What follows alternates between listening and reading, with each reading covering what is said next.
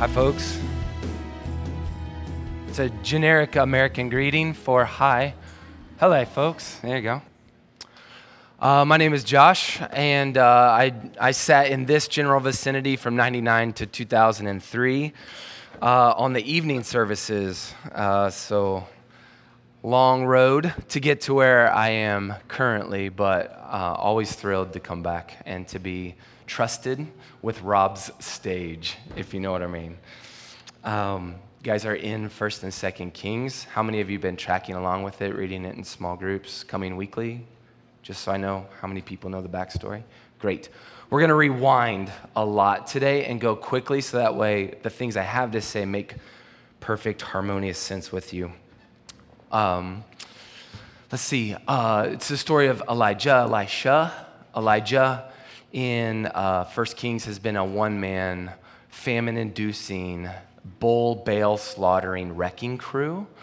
And whenever Elijah told King Ahab that a famine was about to come, there was a very good reason why. It was because Elijah won Bible Bowl. Now, I don't know if that's what your commentary says, but if you read between the lines, it's in there because Deuteronomy chapter 11 says this: be careful because you will provoke the Lord's anger and he will shut up the heavens.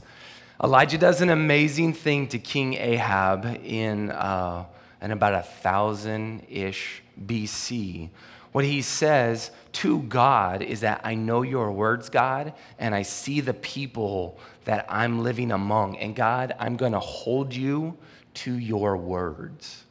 And so it's not that Elijah is so powerful to call a famine. It's that he knows God's words and calls God to be true and to honor himself. And no rain is an incredibly powerful tool, especially politically, for King Ahab. But it's also a giant problem because what happens to everyone else in the community whenever the famine comes, not just the king is affected, right? Okay, so I started to do some research on this. When famines happen, we can assume who are the most affected. Go ahead and say it. 2 groups of people: the elderly and then the children. Excellent. But here's the demographic that surprised me. The demographic that surprised me is that males have a way higher mortality rate in a famine than females. And it's because girls are tougher, right? It's not true. It's because girls are meaner, and that is true, and you all know that. So I'm dealing with a little bit of a cold. I've been teaching at a junior high camp all week, and so my immune system is down, and I'm literally praying for my voice. But in our family, my wife Laura would always sit there, and I would sit in the back corner. When she was here, she's like the one person in our family that's not allowed to get sick, that's not allowed to be affected by a famine or anything. And so here's the idea that if mortality is concentrated in the elderly men and the young boys, who is responsible for carrying the knowledge of the community? It's these guys. And who is responsible for growing in knowledge and wisdom so that way they can carry the community? It's these guys. And so what happens in famine is that the entire community is devastated in population because people die, but also in knowledge. This will be incredibly important. We know that Elijah, throughout 1 Kings, is going to ultimately call back rain. It'll be a 3.5-year drought. And the famine has hurt the people. And so we come up to Mount Carmel. This is 1 Kings 19. And at the end of the Mount Carmel 1 Kings 19 scene, Elijah is running for his life, and there's a woman who is really mean that's chasing after him. It's Jezebel. And so here is kind of my aha as I'm studying for this sermon. Chronologically, after Jezebel says, I'm going to get you, Elijah, he runs out into the desert, and God takes him to Mount Sinai, this holy place. And there on Mount Sinai, God is not in the earthquake. He's not in the storm. He's not in the lightning, but he's in the what? The whisper. Yeah, exactly. And you know what Elijah says in response to God's whisper? They're trying to kill me too. I'm the only one left. And I love what God says in response to, I'm the only one left. God tells Elijah to go anoint, hey, let me get this right, Hazael. He says, go anoint Jehu. And then he says this, and this is setting up for today. He says, go anoint Elisha. So Elijah is supposed to go make a disciple in response to the small, still, thank you, whisper. Here comes aha number 2. If that's chronologically immediately, if Jezebel is chasing Elijah over to Mount Carmel, what that means is Elisha has lived through the drought. That was new for me. I never thought about that thought. Not only has he lived through the drought as a young man, he's handpicked by Elijah. You probably did know that. But then he emulates immediately Elijah and begins to kill cows. Read it for yourself. That was a joke because he straight up slaughtered everything he was with. Is it back there? Oh, yeah, good. All right, sweet. You can smile at those moments. Here we go. Throughout the rest of 1 Kings, we lose sight of Elisha. He's not factoring into the story throughout the rest of 1 Kings. And we know that there's a passing of time because right before the flaming wheels come to take Elijah home, Elijah grabs Elisha and they walk across the Jordan River. How do they get there? Elijah takes off his coat, whacks the river, it parts, and these two guys cross over in full company of a prophet. Elijah says, what do you want? Why are you walking with me? Elisha says, I want a double portion of your power. Elijah says, you can have it if you can see me go. Right? It's like a game I play with my 4-year-old, right? If you can catch me, you can tickle me, or vice versa, or something like that. The idea here is that Elisha now has a thing in front of him that he must do in order to have double portion power. Sure enough, the chariot comes, Elisha sees it, he grabs Elijah's coat, whack, hits the Jordan and rolls back across. Why am I setting this up? Because it's in full view of a company of prophets, and those guys now know that Elisha carries Elijah's power. Everybody cool on this backstory? It's going to come to fruition here in a bit. All right. Then Elisha begins to prove what double portion power means aside from just whacking rivers. There's a city called Jericho. You may have heard of it. The walls came tumbling down. It got rebuilt multiple times. But the spring that was feeding into the city was poisonous. And so here's what Elisha says, demonstrating power. He says, grab a bowl, salt, throws it in the spring. And that's the end of chapter 2, and now you're into last week. Who was here last week? Good, this should sound familiar to more of you then. Last week ends with a horrific story of the king of Moab. Child sacrifice, okay? It's bad. Chapter 4 opens with an abundance of death as well, but God's abundance to his people within the death spaces. So we have an evil death, but then the reality of death and God's abundance through death. There's a widow whose sons are about to be stolen, sold into slavery to pay off debt. The husband is already dead. The abundance of oil not only redeems the boys from slavery, and it also pushes the family into freedom. The second story from chapter 4, and this was last week, Elisha meets a husband and wife team, and they build a guest house for him. He says, what are your hopes and dreams? The woman's womb is full of death. She can't have a child. He said, this time next year when I come back. And she says, channeling the Backstreet Boys, quit playing games with my heart. Spoiler alert, the baby does come. Double spoiler alert, the baby does die. Triple spoiler alert, weird CPR ensues. And that was Rob's actual note that he sent me, so I'm quoting the man. What you're getting from last week is this macro understanding, this contrast between the kingdom of darkness and the kingdom of light. The kingdom of darkness, which is death, and the kingdom of light, which still requires, which still moves through hardship, death, but it moves through it with abundance. And the aha for you and I, as Jesus folks, is we call this resurrection power. Like this is the thing we are invited to as we hear the story and the hope of Christ. And that's just the backstory to get us to today. So I didn't check my watch. That was a fake, total fake out. All right, here we go. This is the passage for today. 2 Kings chapter 4, verse 38. Elisha returns to Gilgal, and there's a famine in the region. There's a company of prophets. I think I've heard that before. They were meeting with him, and he said to his servant, put on a large pot and cook some stew for these prophets. I prefer a Jewish understanding of famine. And so whenever we look at the second line here, there's famine in the region. From a rabbi's point of view, whenever we hear a story told, what we want to do is connect back to our fathers. So the famine that the Jewish people are most well-known, well-versed in, is wandering through the desert with Moses.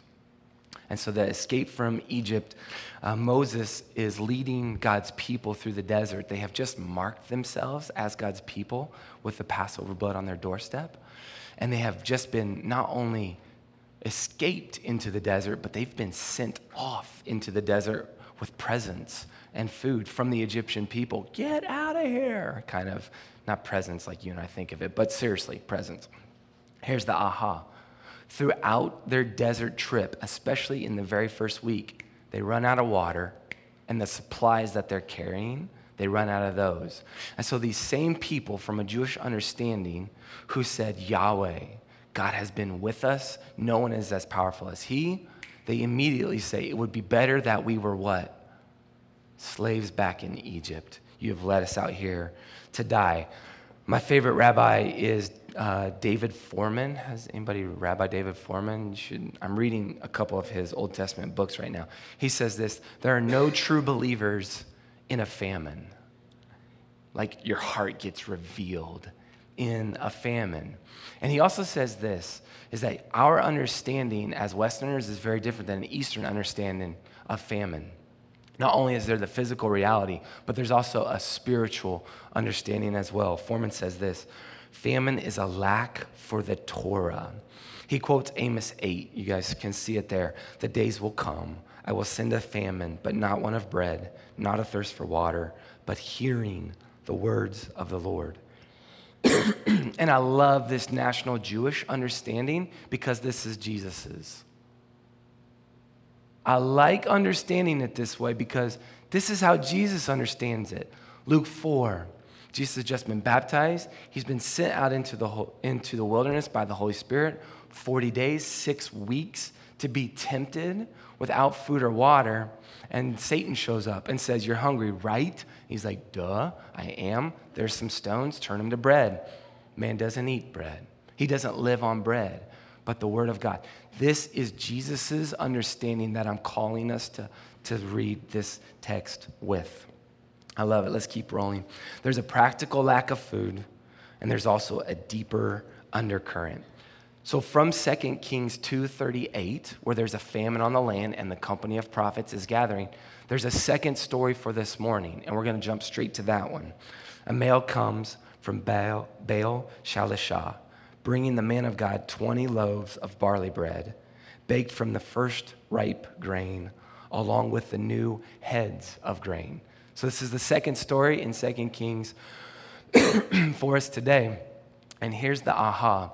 If the temple in Jerusalem wasn't accessible, either politically or geographically, what a believer would do, what a good Jew would do, is bring the offering that Moses still commanded from Leviticus to the prophet or the leader of the city, the Levite, wherever he or she was, wherever he was, in order to support that particular servant. And so this loaf, let's look at it, man. I mean, you're talking 20 loaves of barley. One loaf feeds one man for one day. And this guy's dropping them all in Elisha's lap. And here's the thing, guys. This is in the middle of the famine. This is an incredibly extravagant gift that this man is bringing. And so then I start to turn the mirror inside on myself. What does times of literal famine look like in my life, or allegorical famine in my life? So I got two examples. The first example is literal famine, which we understand as money, right? Like our understanding of famine is, do I make enough money to support the lifestyle and the people I love? And there have been times in my wife and I's life as a single income youth pastor with 4 daughters that we didn't make tons. And so every month, writing that check was a demonstration of our faith. And honestly, Laura and I looked at each other, and we agreed early in marriage that this would never not be who we were. Like despite whatever famine we understood financially at the time, we would never not make tithing and giving and being faithful to what we see in Scripture a part of who we are. The exact flip of that is allegorical, and it's my spiritual leadership of my family. In the very rare moment where Laura and I fight, very rare. She's not listening to the podcast this morning. In those moments, I will withhold my spiritual leadership from her. It's the dumbest thing. When my pride is hurt, when I'm fearful of something, I will withhold my spiritual influence from my wife in just a way to show her or to prove something. And guys, what I'm trying to draw is a question that you then get to wrestle with. What does your faith look like in literal famine or in allegorical famine? When there's times where you're spiritually hungry. In Elisha, we see 2 distinct realities, one with the pot of stew and one with the loaves of bread, where his faith plays out with double portion power. And this is what I really liked. Both times, Elisha serves those underneath his care. Pause. What did Elijah say to God in his prayer after the whisper? I told you all, go back in your Wayback Tanks. He said, I am the only one left. Do you remember that? Go anoint Hazael, go anoint Jehu, go make a disciple, Elisha. And out of that, what we see is a few years later, Elisha is sitting with the sons of prophets. So he is on 3rd generation from Elijah happening right here. And he now has a whole company to feed. Verse 40 says this, the stew was poured out for the men, and they began to eat it. They cried out, man of God, there is death in the pot, and they couldn't. Now, I think the aha for you and I is it makes complete sense to be like, get that out of here. But in a time of famine, this food, as bad as it is, still has value, right? Because any nourishment when you're starving is good nourishment. And what Elisha does in throwing the meal or the flour, depending on your translation, what he does is not throw out, but he redeems an entire pot, enough to feed his whole tribe. The way that I think through this, in God's economy, nothing is wasted. I don't know what your backstory is, but I know what mine looks like. And the brokenness and the times that I have walked through in my life, God has continually allowed to make fruit come from tragic places. I love that. In the same famine setting, Elisha also, this is the second story, he won't allow the bounty of 20 loaves. He won't hoard in that place either. He's got 100 men that are sitting with him in this story, but he freely gives again. And what are we learning about God's economy? That worship is an articulation of the grace we have already received. Worship, when we stand and sing together, when we give, or when we gather for teaching, we worship as an acknowledgement of the grace we have already received. And Elisha demonstrates this. Look at what he does in verse 42. Give it to the people to eat. And so it's pretty obvious that he freely gives. But I want you to actually look at the man from Baal Shalishah. When this guy shows up with his loaves, he also brings ripe sheaves of grain. Not only does he follow the Levitical code in chapter 23, verse 20, he also follows it in verse 13. What I want you guys to see here is this. This man is articulating in his most overt way his understanding of the grace he has received from God. It is his gift to Elisha, which Elisha then multiplies for everyone else. And so what we see here is the storyline of Elisha's faith, the man from Baal, Shalishah's faith. But I actually have a fun part here. Who demonstrates the most faith? And I'm going to give you two new examples. So there's two people we haven't talked about yet who have demonstrated faith in these two stories. So here's your question. Which son of a prophet demonstrated the most faith? The one who stuck his spoon into the pot the second time, or the son of the prophet who passed out 20 loaves of bread to 100 hungry men? So think about it, talk amongst yourself really quickly, and then I'll call you back. And I want to know who demonstrated the most faith. Spoon in the pot for the second time, or I'll break the loaves and fishes. Ready? Talk.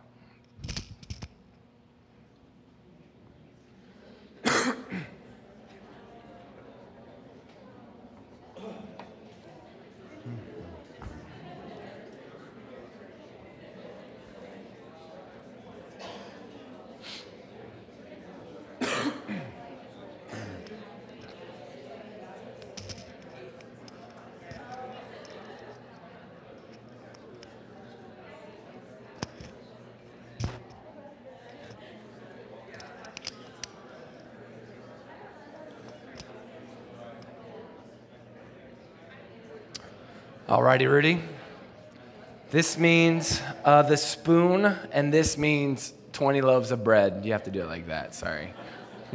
This means, I don't know. You tell me, one or two. Who showed the most faith? Vote with your digits.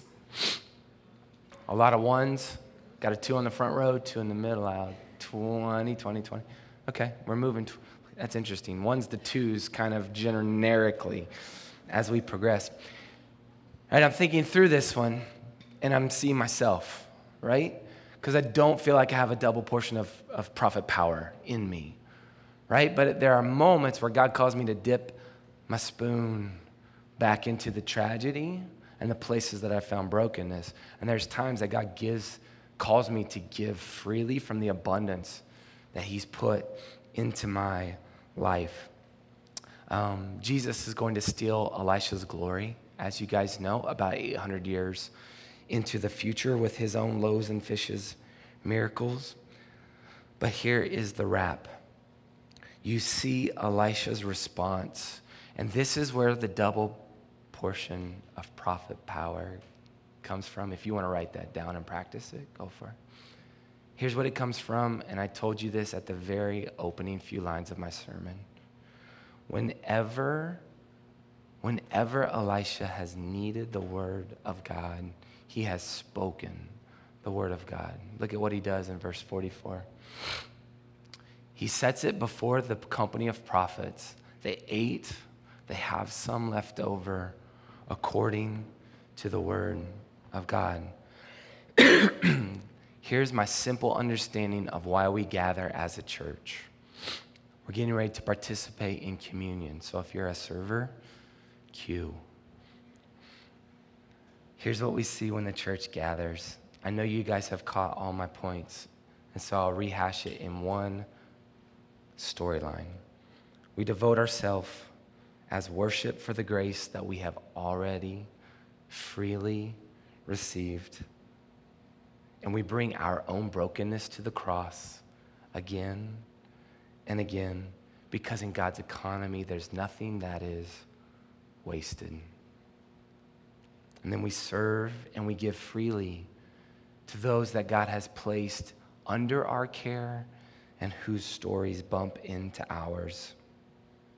Because that reminds us again and again that we're sons and daughters in a kingdom of God, which is a kingdom marked by abundance in the midst of death, in the midst of hardship, in the midst of famine. We are in a kingdom marked by abundance. And we come to the table every week as a church like Elisha to bind God to his words. Because when Jesus had given thanks, he broke the bread and said, "This is my body, which is broken for you. Do this in remembrance of me. And in the same way, after supper, he took the cup, saying, this cup is the new covenant in my blood. Do this whenever you drink it in remembrance of me. For whenever you eat this bread and drink this cup, you proclaim the Lord's death until he returns.